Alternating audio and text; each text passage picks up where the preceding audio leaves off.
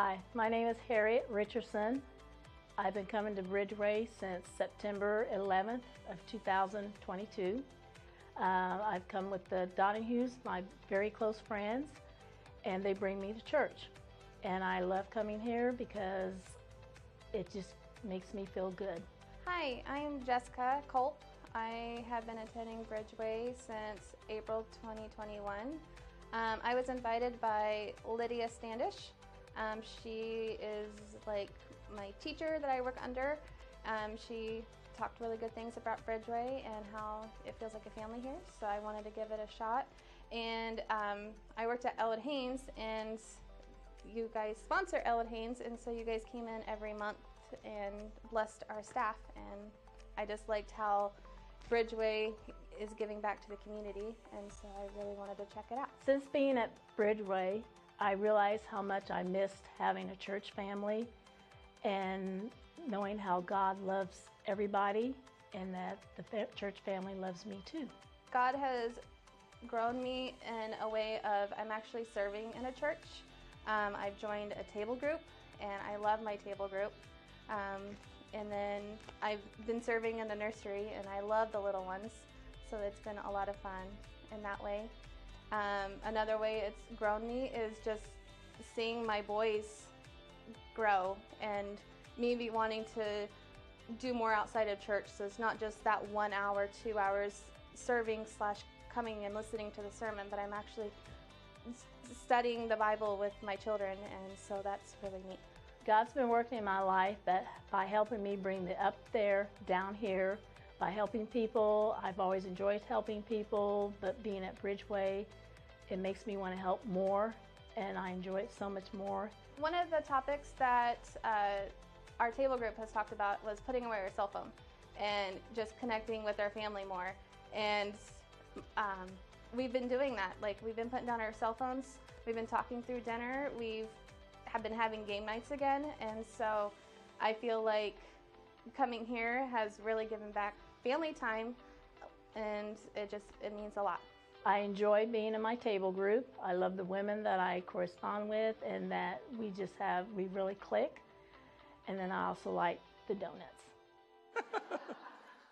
Whatever happens, we got to keep the donuts flowing. I think that's really the lifeblood of this whole operation. Anyway, hey, if we haven't met, my name is Joel Larison. I get to serve as the lead pastor here, and man, we are so honored and pumped that you're here with us this morning, because this is a big Sunday in the life and the long 2.5-year history of our church. Because you guys might not know this, but we have been renting here. We've been talking about this the last couple weeks. We've been renting here, and it coming to an end of a 3-year lease here in this old bank that we turned into a church. And back when my wife and I sat down and signed the lease 3 years ago, we were like, you think anybody's going to come? And here we are, and God's just been like so kind to us, and God's worked in us and through us in amazing ways as a church together. But we're coming to the end of that 3-year lease, and there is no option to renew here. And so we are like thinking like, what are we going to do next? We've been, banging our heads up against the walls. It feels like for a 1.5 years trying to be proactive. And then we've realized now that the open door that God has given us, the promised land for us was not so far away. It's right across the street. We actually bought that open lot right there on the corner of Hoffer and Elizabeth. We close on it next week, actually. We got a rezoning all the way through, which was really exciting this last week. And we've purchased 2.9 acres of land, and we're going to build the next home for Bridgeway Church right over there. And we're so excited about what that means for us to invite more people from our community into what God is doing here, what it means for us to have a place where we can gather and scatter to be a blessing and to become people of love towards our community, and to make an incredible space for our kids and our students. Man, we are so pumped up about what God is doing in this next season for us, because we had no plan B. We had no place to go. We were thinking, what are we going to do next? And God's just been so kind to us, opening up doors and showing us the way.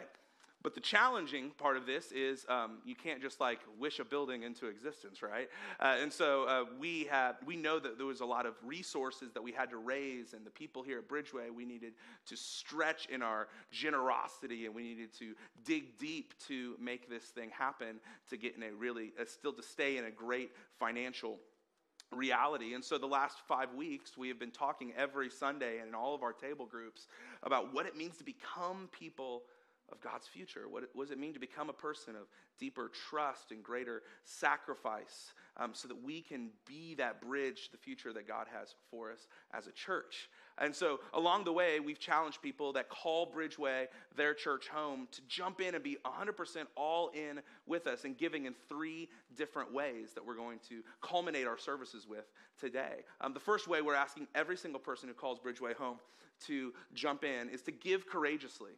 To give a one-time gift between now and spring of 2023 before we can get hammers swinging. That's the biggest gift that you've ever given to our church. We're unabashedly inviting you to look at your savings, to look at your stored resources, and to ask God if there was a portion of this that we can meet this moment that we have as a community of faith with. I mean, it's just incredible the stories that are coming in of people stretching and giving and courageous and bold ways towards this one-time gift. But we're asking everybody to think for you, what does that look like for you to be courageous and give courageously so that we can push against the big, scary down payment number that we have to move this project forward. We're asking also everybody to give consistently. I mean, there's 195 different families in our church that actually give monthly or give bi-weekly or give weekly towards just the general fund of what our church does. And we're asking every single person who does that to stretch that by a certain percentage over the next 2 years till we get to the end of this project. So people that are giving $50 a week, they're stretching that some by $25 a week. Or people that are giving $100 a month are stretching that to $200 a month. And we're inviting each and every one of our families that give consistently to sacrificially stretch that and to maybe go without certain things or to go or push off certain things so that we can do this together. We need our numbers look like we need $8,000 of more general fund giving monthly to keep our current ratios of how we're spending and saving and giving out to our community going. Thankfully, we already have $4,000 of that given through some lead gifts, which is really, really exciting. And so we're asking you today, maybe you've never given to our church, and maybe this is what God's calling you to do today, is to give consistently in that stretch, recurring kind of way. And we're also asking everybody to give creatively. And this is where it's really kind of fun and scary all at the same time, but we're literally asking you to look at the stuff that you own, the things that you collect, that mint 2001 Pikachu Pokemon card that you have. And like looking at those things and being like, God, maybe this is why I have this, so that we can meet this moment as a community. And so you can put down on the card a guesstimation of what it is, or put down the item and just committing to give the resources from the sale of that item. I mean, the stories that are coming in this way are amazing. So we're asking everybody to give courageously, to give consistently, and to give creatively if you're a part of Bridgeway. Now, I failed to mention this a couple minutes earlier, but on that give courageously part, our big number that we're hoping to reach for our down payment, our collateral on the construction loan, is $1.25 million. But thanks to some families in our church and those lead gifts and early commitments, we already as a church, you guys, have $675,000 committed towards the 1.25. Isn't that awesome? That's amazing. But it is going to take all of us, not waiting for somebody else to step up, but all of us to consider what it means for us to give courageously, for us to get across the finish line. And so we've already had $675,000 towards the down payment come in. We've already had $4,000 against that $8,000 of that general giving that's going to happen through that stretch recurring give come through. And the stories of what people are selling and how we're getting creative are so cool. I'll share some of those later as well. But this is where we are. And today at the end of our services, we'll invite you, if you're a part of our church, to actually walk forward and drop off your commitment cards before God up here. Now, all that being said, I know we have some visitors here in this service this morning. And so you're probably like, I picked the wrong church to come to on Sunday morning. And I totally get that. But let me give a word just to our visitors this morning. I mean, I hope that you hear nothing and experience nothing today from me or from anybody that feels like guilt, shame, fear, finger wagging, or somebody twisting the screws on you to get money out of you. I know that is something that the church has to push against a lot. The church is just after your money. So I want you to here today, just take a pass on that thing we do at the end. But this is what I hope you experience if you're a guest here with us this morning. I hope that you experience and you come to know that here at Bridgeway, we don't play church. We're not like a country club where the saints get together and sing the songs and nod our head and do that mooing thing that people do during sermons sometimes. You guys know the mooing thing? When somebody says something good, it's a weird thing anyway, but we do it. We're not a church that we're just settling into that. We are a church that is obsessed with partnering with God to put the world back together. As we say it around here, we don't want to just wait until we get to go up to heaven someday. We want to partner with God to bring the up there stuff down here and make Kokomo look more like heaven. So when Jesus prayed, on earth as it is in heaven, we pray in Kokomo as it is in heaven. So we are going to partner with God, and we are going to work hard to link arms with him to meet the moment and be emboldened by his Spirit to meet the challenges in front of us and to bring solutions in Jesus' name. That's what we're about, and I hope you catch that today. That is what we are all about here at Bridgeway. So feel no pressure to do anything if the God's Spirit is not leading you and if you're not a part of our family here. But over the last 5 weeks, we have been journeying on Sundays about what it means to become a person of God's future. What does it mean to actually partner with God to build the future? Because God is not after people that just believe the right things and check the right mental boxes. God is after partners. He's always wanted partners, human partners, to partner with him to bring the up there, down here, to spread his love, his mercy, and grace wherever people are. And so we've dove into this Old Testament person, this guy of the Hebrew Scriptures by the name of Abram or Abraham. You might have heard, Father Abraham had many sons, that guy, right? And yes, that was perfect. Genesis chapter 12, we learn about Abraham, and he actually hears God's voice say, leave everything that you know. Leave your family, your nation, your tribe, and follow me, partner with me. And through this relationship, I'm going to make you into a great family. I'm going to make you into a great nation, and you're going to be blessed, and you're going to bless the whole world. And in a consequential moment, Genesis chapter 12, verse 4, Abram says yes, and he goes. And he goes on this journey of partnering with God and listening to him all throughout the ancient world. And it's not just up and to the right journey. There's moments where it seems like God is asleep at the wheel, and Abraham's faith and his trust in God is tested and stretched, but God always shows up in surprising and creative ways to bless and to make sure that Abram knows that he is a good God. And so through all these challenging seasons like famines and wars, his faith is stretched, his trust in God is stretched beyond where it was before. And this leads him to have a different kind of priority. A priority that you and I usually have is more like, what's in it for me, myself, and I, and those little ones that I'm legally obligated to take care of. That's what we think of often as our priority. But because of the way that Abraham walked with God and partnered with God on this journey of building the future with him, he was thinking about honoring God first with everything that he had. And he was thinking about how can I bless and love and serve other people. He had this different set of priorities. And if you're here with us last week, we discussed this generational difference that this whole journey of building the future, how it shaped not only Abram and his family, but his kids, the next generation. And we learned about Isaac, who was made of the same stuff that his father was, and he wanted to trust God the same way. And even when Isaac had rough situations or when people would treat him poorly, he was still going to trust God to provide for him. And there was this moment where he was sitting down and having a meal with people that should have been his enemies, and he probably thought to himself, oh my gosh, that promise that God made my dad about we're a blessing to all nations, it was coming to fruition right in front of him. And so last week we discussed what it actually looks like for us to become people of love, to become people of blessing our community and the people around us. And if you look to the left or the right of the room this morning, we have these big boards that we put together, and people wrote on these little cards their dream for what kind of future blessing we could be for Kokomo.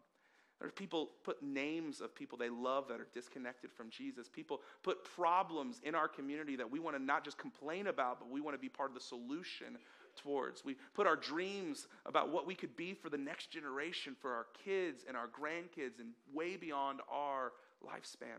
You guys should check them out before you leave today. It's powerful stuff. And this morning, we're going to move forward in the story of Abraham's family to where they are actually a nation of Israel, this great nation that God promised them to become. And we know in their story that near the end of Genesis, they get enslaved by the Egyptians. They get enslaved in ancient Egypt, and their whole life is building bricks for Pharaoh. They forget that they're human beings. And they just believe that they're human doings. And for 430 years, they're enslaved. This great nation, this partnering relationship with God in a nation, they're enslaved. And what's amazing, God hears the cry of his enslaved, oppressed people, and he sets them free. And so they leave Egypt, but then they go into this period of time in our Old Testaments where they're wandering through the desert, waiting for the promised land. They're looking to find the promised land. And God takes them on this journey of going through the desert to form their character, because there's a difference between you leaving Egypt and Egypt leaving you and getting Egypt outside of you. So God had to work on their identity, their character, their dependence on him. And that's what we're going to pick up in the story today. They're finally on the cusp of reaching this promised land that God has promised them generations before to Abraham. And they're right there. They're real close, but Moses and Aaron, who are the leaders over God's people at this point, they appoint 12 spies to go, 12 people to do the first look, to do a reconnaissance mission, to go check out what this land that they were promised is actually going to look like. And that's what we're going to pick up today in Numbers chapter 13. So check out the screens. When Moses sent them to explore Canaan, he said, "Go up through the Negev and onto the hill country.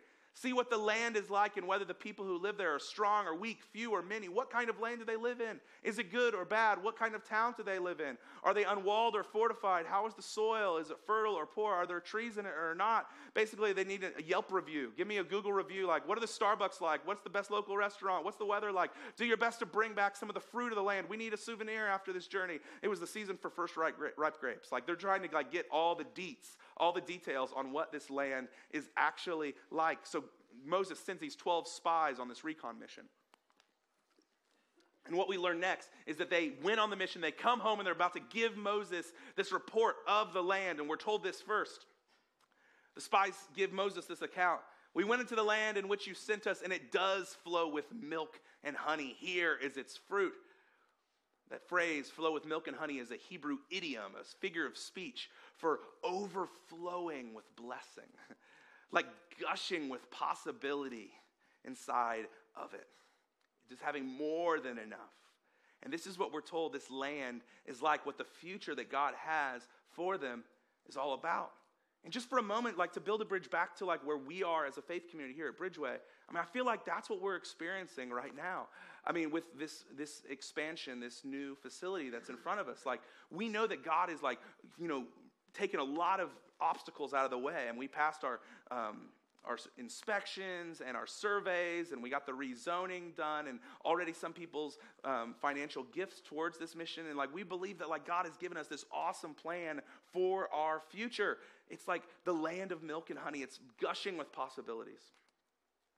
But we're told in the very next verse that there's a problem. We're told this, but the people who live there are very powerful. There's always a but. I made a joke earlier that everybody's got a but, right? The people who live there are powerful, and the cities are fortified and very large. We even saw the descendants of Anak there. The Amalekites live in the Negev. The Hittites, the Jebusites, the Amorites, the Termites, all these kind of ites, right? They live in the hill country, and the Canaanites live near the sea and along the Jordan. They give this report that, it's gushing with possibility, but there's a big problem. But I don't know if we really got this right, because I don't think we're going to make it out. Isn't it true that we all, in our journey of trying to figure out what it means to trust God, to walk with God, we all have a, but really? You might have been experiencing this last month as we've been looking at this journey and talking about, sacrifice and going without so that we as a community can be a blessing towards Kokomo.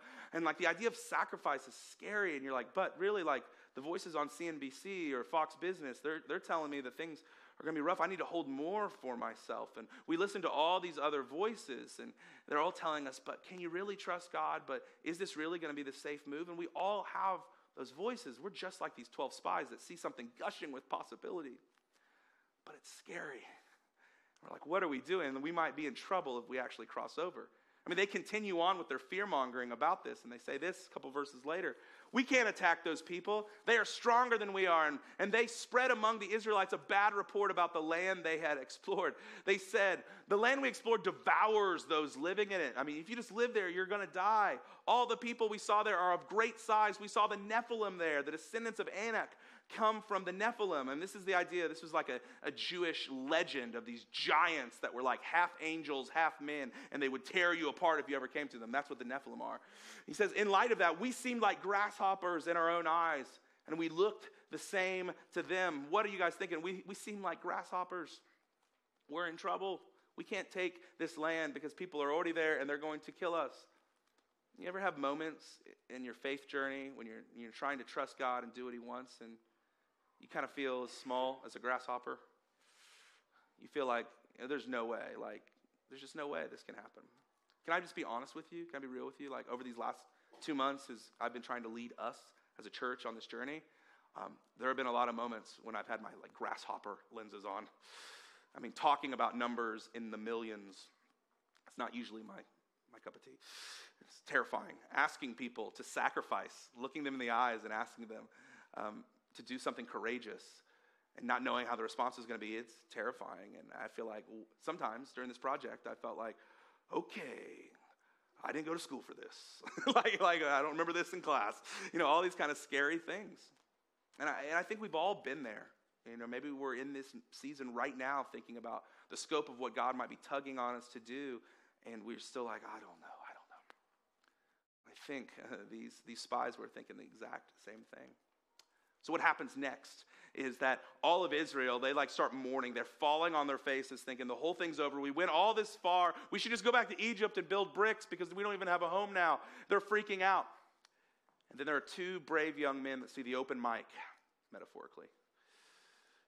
And they step up and they tell a counter story. A story not marked by fear, but a story reminding them to trust God and to trust what God has done in their past to bring them into the future that he also promised them. So this is what we're told next. Joshua, son of Nun, and Caleb, son of Jephunneh, who were among those who had explored the land. They're 2 of the 12 spies. They tore their clothes to get everybody's attention and said to the entire Israelite assembly, the land we passed through and explored is exceedingly good. If the Lord is pleased with us, he will lead us into that land, a land flowing with milk and honey, and he will give it to us.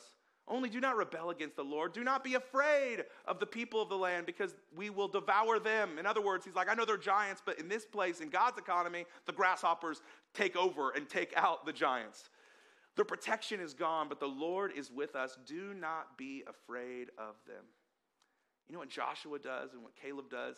They seize this moment and they meet this moment of fear with boldness and with a courageous spirit. You better believe they were afraid as well, but they found a way to push through the fear to the other side, to the promise.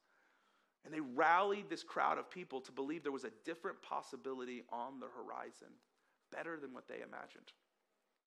And you can imagine from this moment as the crowd started to turn and they started to believe with Joshua that his profile starts rising up. And we learn later in the story that as Moses is passing away, he hands the baton of leadership over God's people to Joshua to be the next leader over his people, for Joshua to be the one to finally lead them into the promised land. And so we head into the book of Joshua. And we see at the very beginning, God speaks to Joshua in a very personal and powerful way. And over and over again, he says this. He says, be strong and courageous. He says to Joshua, as he's taking this mantle of leadership, be strong and courageous. Now, in the Hebrew, that be strong and courageous is 2 big, powerful words I don't want us to miss this morning. This is what God spoke into Joshua, and I think this might be what he wants to speak into us this morning. He said these 2 powerful Hebrew words, Rak Shazak. Does that sound fun? Rak Shazak. It's like the jock jams of the ancient world. Like, can't you just hear a college football stadium and it's swirling around the stadium? Rak Shazak. You just try with me one time with some chutzpah this morning and apologize to your neighbor, all that kind of stuff. But anyway, Rak Shazak on the count of 3. 1, 2, 3. Rak Shazak. Ooh, that's good. That's pretty good for 10 a.m. This is what God spoke to Joshua. He says, be strong and courageous. Be strong, be bold and courageous. Trust me, Rak Shazak, and move forward. So Joshua left his tent after this meeting with God where God spoke these words into him 7 times in about 2 paragraphs. He says, Roch Shazak to Joshua. Joshua breaks out of his tent and he's like, I got to tell somebody that we're going to make this thing happen. We're actually going to cross into the promised land. And so he does this in verse 10 of the first chapter of Joshua. So Joshua ordered the officers of the people, go through the camp and tell the people, get your provisions ready. 3 days from now, you will cross the Jordan here to go in and take possession of the land the Lord your God is giving you for your own. In other words, get in, losers. We're going to take Canaan. Like, we're going together. Come with me because God told me that we can do this. And they're like, how do you know God is in this? And he's like, Roch Shazak. It's the only message that God gave me. Be strong and courageous. And it was this rally cry to meet the moment that could have been hit with fear, with faith. Roch Shazak. Be strong and courageous. Choose the harder thing. Take your fear and instead of letting it be in the driver's seat, kick it to the trunk and trust God through it. You know, I was reading a couple weeks ago that at West Point Academy, there's this cadets prayer that the chaplaincy uses, and it's something to guide them in their principles at West Point. And here's what this cadets prayer actually says. May we be committed to the harder right over the lesser wrong. I love this prayer. May we be committed to the harder right thing over the lesser wrong thing. Isn't it true that so often the hardest thing and the right thing are the same thing? Isn't it true the thing that hurts and stretches is actually the right thing? And we have so many opportunities in our life to just choose the lesser thing. And it's not like, ooh, evil, wrong, but we just choose and we gather our lives around the lesser things. I love this prayer. It reminds me of the boldness of Joshua. It says, yes, it's going to be a challenge, but God's going to be with us. We'll Roch Shazak, be strong and courageous, and meet this moment, and we'll do the harder thing. You know what I love about you? You know what? One of the things I love about our church at Bridgeway, you know what I love about you and our faith community here is that we're a community that we are committed to do the harder right thing. And we talk about the harder things that need to be talked about. We invite people into our church where life is messy and complicated, and we deal with the messy middle because we love them and because God loves them. That we have made tough financial decisions in our first couple years that have been easier just to pad our stats, but we want to have open hands towards our community and needs instead of clenched fists. My friends, I don't know if you know this, but we are a community that chooses over and over and over again the harder right instead of the lesser wrong. And we're going to continue to do that. And that's the moment that we have in front of us today towards this new facility and towards our future is to choose the harder right as marked by sacrifice and generosity. That is what we are called to do over and over and over again. And that is what we're called to do in this moment. So back to our story. Joshua, he tells these people, hey, 3 days, we're leaving. We're going to take Canaan. And so, but you imagine people are like, you're not Moses. Like, what do you think you're going to pull, like, this crazy thing? You know we have to cross the Jordan River, right? Like, you're not Moses doing the whole, Red Sea thing, parting the Red Sea. Who do you think you are? And so God speaks to Joshua again and gives him some courage and emboldens him. And he tells him this. The Lord said to Joshua, today I will begin to exalt you in the eyes of all Israel so that they know that I'm with you as I was with Moses. I'm going to give you some cred, Joshua, so that people trust you. Tell the priests who carry the Ark of the Covenant, when you reach the edge of the Jordan's waters, go and stand in the river. Now, there's so much going on here. For them to cross over and to take the land, they have to cross through the Jordan River, you guys. And the Jordan River is not like the Wildcat Creek, or somebody told me earlier, the Wildcat Creek. It's not like that. The Jordan River was this rushing body of water that was treacherous. I mean, this is the water that flowed from the top of the highest mountain in all of Israel right into the Dead Sea, the lowest place on all of the planet. So the water was rushing and it was strong. But they know they've got to cross over to get there. Now, a couple other things. He tells these priests who carry the Ark of the Covenant, there were priests and leaders who their whole job was to carry around this ornate, heavy box that was believed to have the presence of God within it. And Joshua goes out his way and says, hey, you guys are going to carry the presence of God, and when you're going to reach the Jordan's waters, and you're going to stand in the river. These guys had to be like, Joshua, you are crazy. I'm not going to be known as the guy who drops the presence of God in this rushing water. I don't want to be that guy. Josh is like, Rakshazak, trust me. As you go, the water's going to stop rushing. And the scriptures tell us that's exactly what happened. God's presence in the Ark of the Covenant, these priests, they go first. And the water stops rushing, and they stand in the middle of the Jordan. And then all of God's people start to pass. It's a miracle. And what's amazing to me is what happens next. This is so not how Americans or Western people would celebrate this moment. We would just get to the other side, and we would throw a party, and then we'd forget about it 2 weeks later. That's what we would do. But Eastern people, these Jewish people, I love this about their culture, is they want to memorialize a moment. They want to mark a moment and a place because something powerful and miraculous happened there. And so this is what we're told next. After they start crossing, this is some instructions from Joshua. Choose 12 men from among the people, one from each tribe, and tell them to take up 12 stones from the middle of the Jordan, from right where the priests are standing, and carry them over with you and put them down at the place where you stay tonight. So as the water stops rushing, I want you to pick up a stone and bring it onto the other side where we're camping. And we're going to make this big memorial, this altar, to remind us of the miracle that God has done. And my friends, these kind of memorials, they stand today in Israel. Check out this picture right here. This is what stones, these big stones standing, looks like in Israel. Now, I know right now we're thinking that sounds pretty good weather right now compared to what we're having, right? It'd be a little hot after like 30 seconds. But anyway, this is what still stands. And you know what's amazing? Is that inside of these memorials that are in Israel, they were there so they would provoke questions. They would provoke people, young kids and students, asking their teacher, what happened here? Why are these rocks here? And it's this beautiful Jewish tradition of asking this question of, it's actually the Hebrew word, masavat. Masavat. Can you guys say masavat with me? 1, 2, 3. Masavat. Oh, you're getting all the out this morning, right? Masavat. And students would ask, Rabboni, masavat, papa, masavat, father, teacher, masavat. Masavat means what happened here. And for generations, they'd be able to pass down the story of God's miraculous rescue, how God provided, how they were strong and courageous, and God made a way for them. Masavat, what happened here with these stones?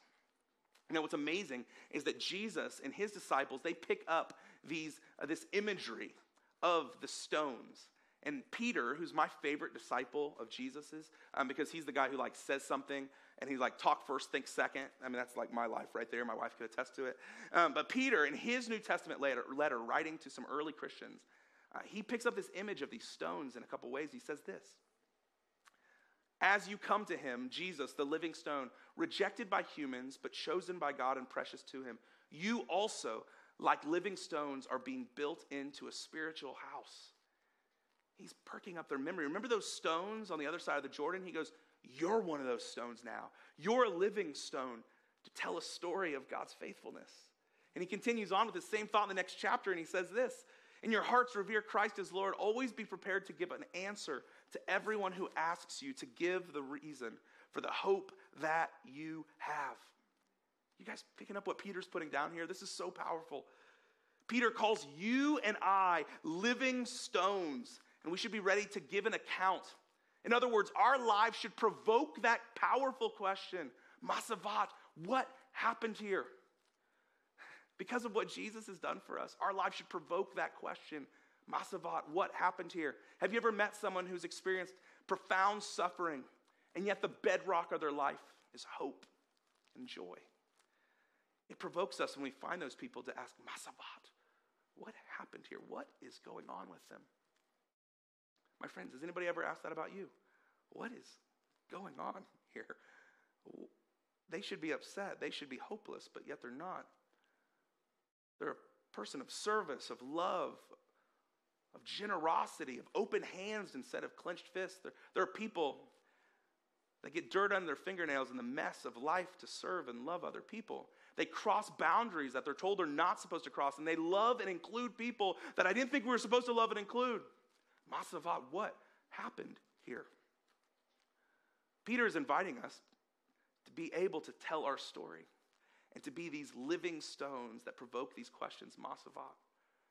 And I think this is true for us individually, but I think it's also true for us collectively as a church as well, as a family. I'm telling you, it's hard for me to explain to you, but I'm in rooms all the time with other church leaders and pastors, and they just want to sit down at a table and talk to me because they just have that masavat kind of question. I mean, you might not know this, but like the capital C church over the last couple years has struggled so much with the pandemic and social unrest. I mean, it's just been such a struggle. There's so many churches that, I mean, they're not filling one service, and they don't even have their kids ministry open again. They're struggling financially. They're just trying to hold on for dear life. And by God's grace, that's just not been our story. And people will ask me, like, what is going on at your church? And I don't have a ton of great answers outside of God's been so kind to us, and we just try to do the next right thing, even if it's the hard thing. Because they're like, wait, you started, like your grand opening was the week that the world shut down? I'm like, yeah. Oh, wait, you gave $20,000 to help plant another church in another town in your first year? I'm like, yeah. Like you partner not with just one, but 2 elementary schools in town, and you plan what you're going to do with them like you plan what songs you're going to sing on Sunday morning. I'm like, yo, yeah. All these different things, you guys. That's the story that we're walking in, if we know it or not, is this Masavat kind of story. Because we're living stones. We are the memorial of what God has done to rescue us. I don't want us to miss this. So let me ask you a question. Who will be those crazy priests who walk forward with the power of God's presence in them to walk into a miracle? Who will sacrifice and who will trust God and be rakshazak, strong and courageous, into the unknown so that we can build the future with God? Who will put their comfort to the side and fear to the curb and step forward? Just like those priests did as they walked into the rushing water, not knowing if the water was going to stop or not. I have just one challenge for us as we close this experience together and we sort of like move forward together. It's a challenge for us. It's this, just 2 simple words. Be bold. Here's my challenge. Rakshazak, be bold, be strong and courageous in this moment. Let me ask you this. How's your boldness meter lately? How would you describe your own courage, your own boldness? You know what boldness really is? Boldness is feeling fear and doing the right thing anyway. Boldness is experiencing fear, but not letting it drive you, but letting your trust in this good God drive us. I'm inviting you as we give our commitments today to do something courageous, to do something legacy building, to be bold in our generosity for the future. And this is what's already happening in our church, whether you realize this or not. I mean, we're seeing people boldly give to this initiative before our commitment Sunday already. I mentioned $675,000 already given towards this initiative in early commitments. There's a couple looking into their 80s, and they came to me a couple weeks ago and said, hey, we have one IRA left, and we want to just transfer it over to the church because we want these resources to outlive us. That's what they told me. That's bold. That's courageous stuff. People selling a boat because they think that this is something that's going to be bigger than just a couple weeks in the summer for them. There's families, working families, cashing in 2 full weeks of paid time off to sacrifice that time towards this. Families selling their old wedding rings because they have newer ones now to give all the resources towards this instead of them sitting in a jewelry box.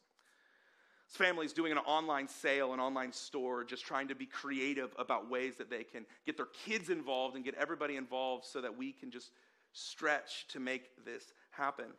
There's a family who's got a whole set, the whole team of the 1938 Cincinnati Reds, that is mint condition, and they're trying to sell those baseball cards. Some crazy people are like trading in their car and giving the resources there, selling a Gibson Les Paul.